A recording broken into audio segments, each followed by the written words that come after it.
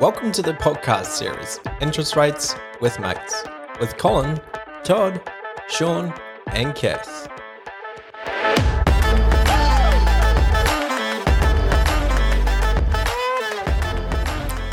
Good morning, everyone. Episode number 15. It's a bit of a chilly morning this morning. Good morning. But that's all right. Purchase contracts. So a big part of our business is obviously purchases. So we're going to run through a purchase contract and sort of what it entails. Now, obviously, we're based in Queensland, so Queensland contract may look very different to a New South Wales contract. So we're going to run through those options or what those two different contracts entail. So probably the main two that your real estate agent will sort of prompt you with is a finance clause and a building and pest clause. Yeah, absolutely. Look, I mean, and generally speaking, it's 14 days for finance on most contracts, but you can nominate a 7-day finance clause and anywhere up to a 21-day finance clause, or you can go longer depending on the negotiation, I suppose, when you're talking to your real estate agent. But most of the contracts we see are 7 days or 14 days. And if you're pre-approved, like we've said in the past on previous episodes, 7-day finance clause we can generally do. Yeah, and that sort of helps with your negotiating power as well. I guess all these conditions play into the negotiating piece at the start, I guess. Like if the vendor wants a fast turnaround, 30-day settlement, however, you've got other commitments and you can't settle for 90 days or something, then that could play into that negotiating piece at the start as well. But yeah, as Cole said, like typically Queensland contract is 14 days for finance and a 30-day settlement, but that is all negotiable at the start. So yeah, yep.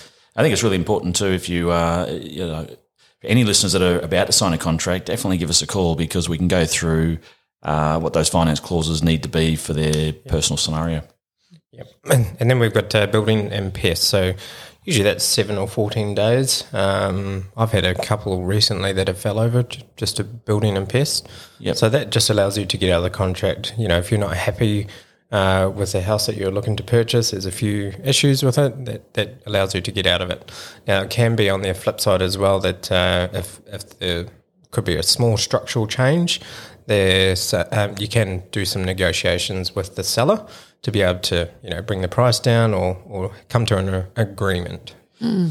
Absolutely, and I think there is a pest and building report that isn't satisfactory. Generally speaking, you'll get the advice from your solicitor, and then there's normally that negotiation piece with the vendor as well at that point in time, which we've had in the past. Yeah, and the building and pest too.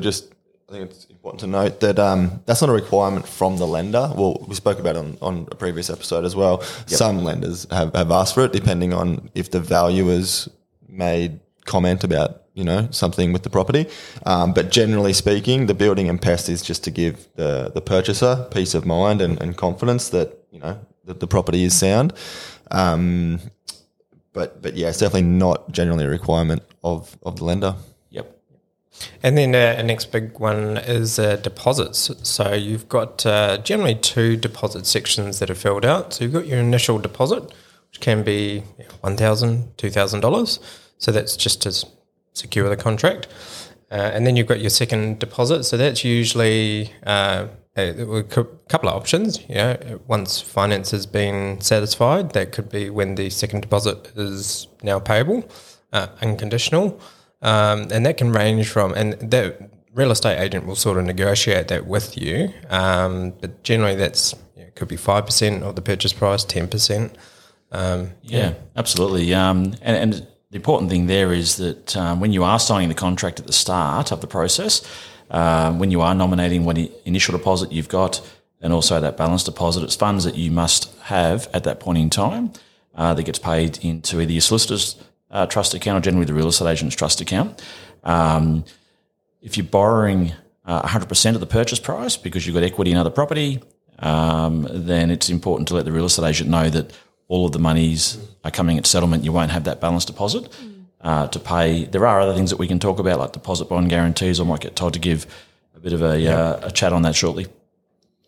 Yeah, and do you maybe just want to touch on it now? Yeah, sure. So basically a deposit bond, as Cole sort of alluded to, is only really required when the client is borrowing 100% of the purchase price. Now, for a lender to be able to do that, that's usually if they've got equity tied up in other properties, or they could be using a parent or family member as a guarantor. And what happens there is once we receive unconditional approval for the finance, so that 100% lend or 95% lend, however that may look, we can then submit a separate application off to a deposit bond provider, provide that unconditional finance approval, so that the deposit bond provider knows that finance is definitely coming. It's just that the bank won't release any funds until they take security of the new property upon settlement. So yeah, basically the clients pay a fee. Typically, the fees I've seen is usually anywhere from sort of $700 through to maybe $1,200, depending on the purchase price. But yeah, the client pays a fee, and the deposit bond provider provides a guarantee to the vendor that if for some reason the buyer was to pull out of the contract, then they'll basically pay the vendor and then chase the client up post-settlement, or at a later date for those monies.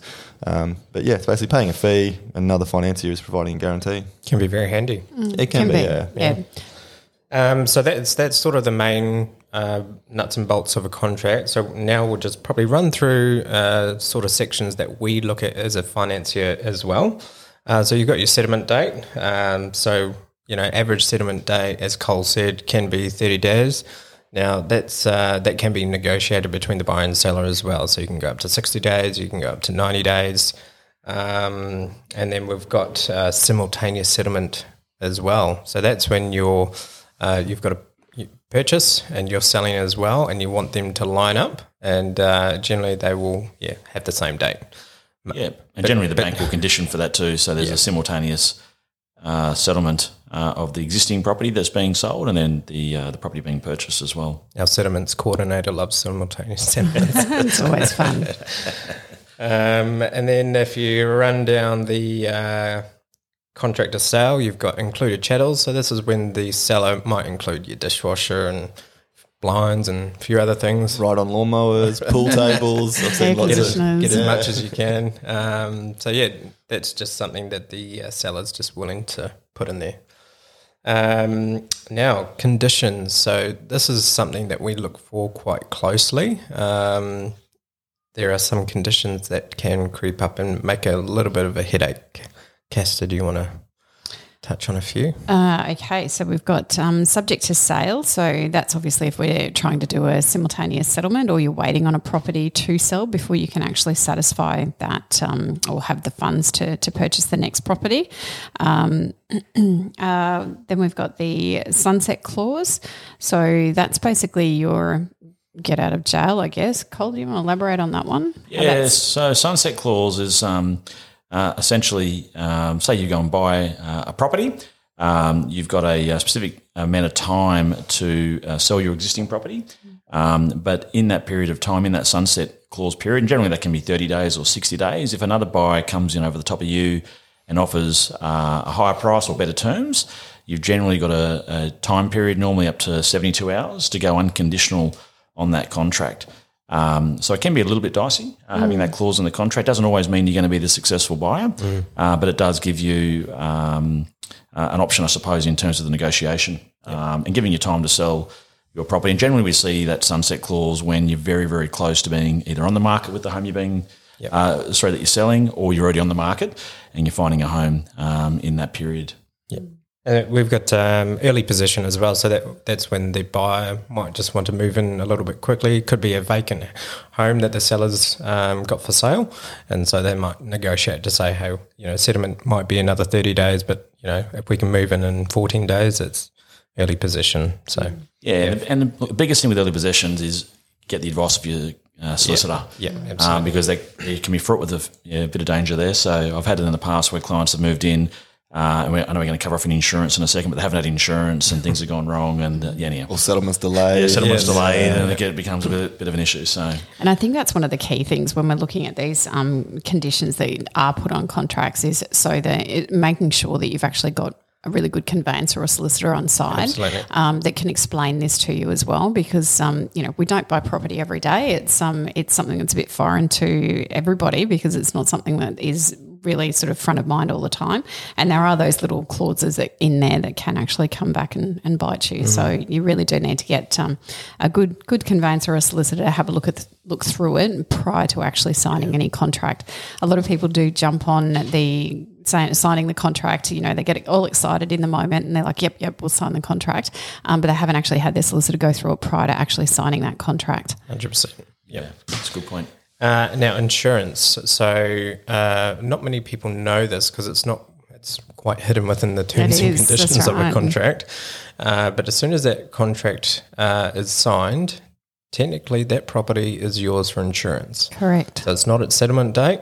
It's not an unconditional. I think is it 2 days?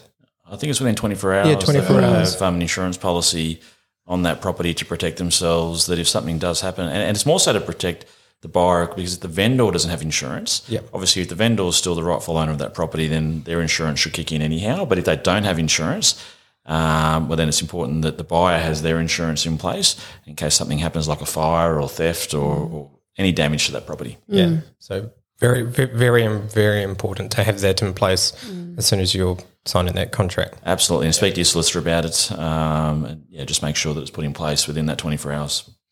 Auctions. So if you're going to an auction, generally that contract is an unconditional contract straight off the bat. So as soon as that bid is successful, you now have an unconditional contract, no finance, no building and pest, just a settlement date.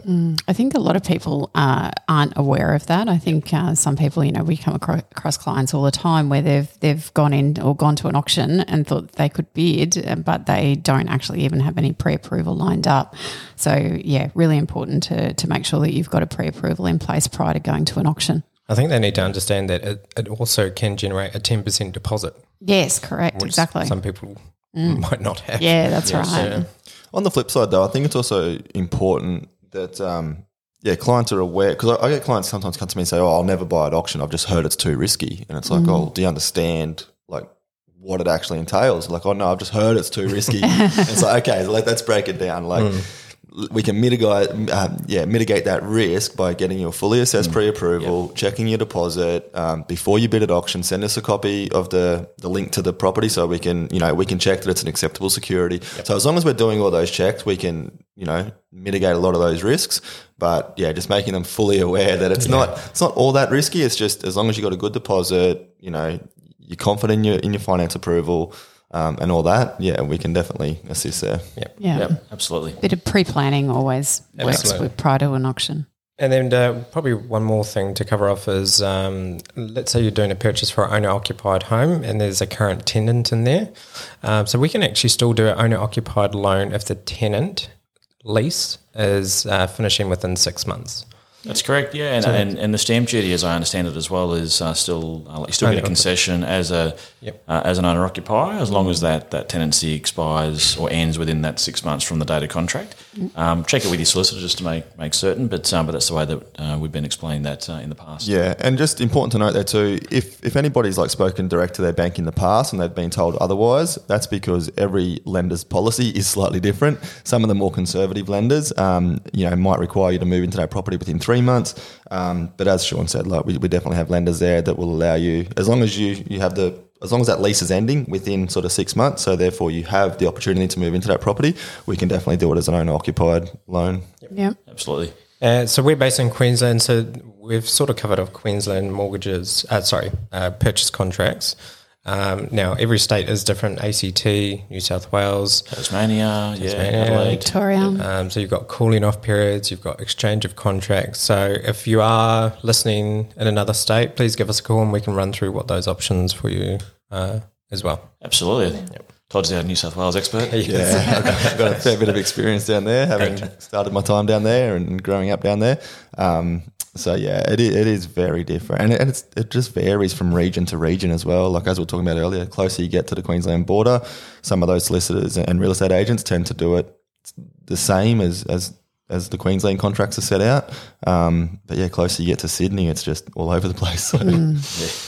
All good. All right. Thanks for joining. We'll be doing a bit of a different one next week, the general chat. Stay tuned. See you next week. Look forward to it. Thank you for listening to this episode of our podcast. We hope you enjoyed it as much as we enjoyed creating it for you. If you have any feedback, questions, or suggestions for future topics, please don't hesitate to reach out to us. All of these episodes are available to download for free wherever you get your podcasts. Until next time, take care.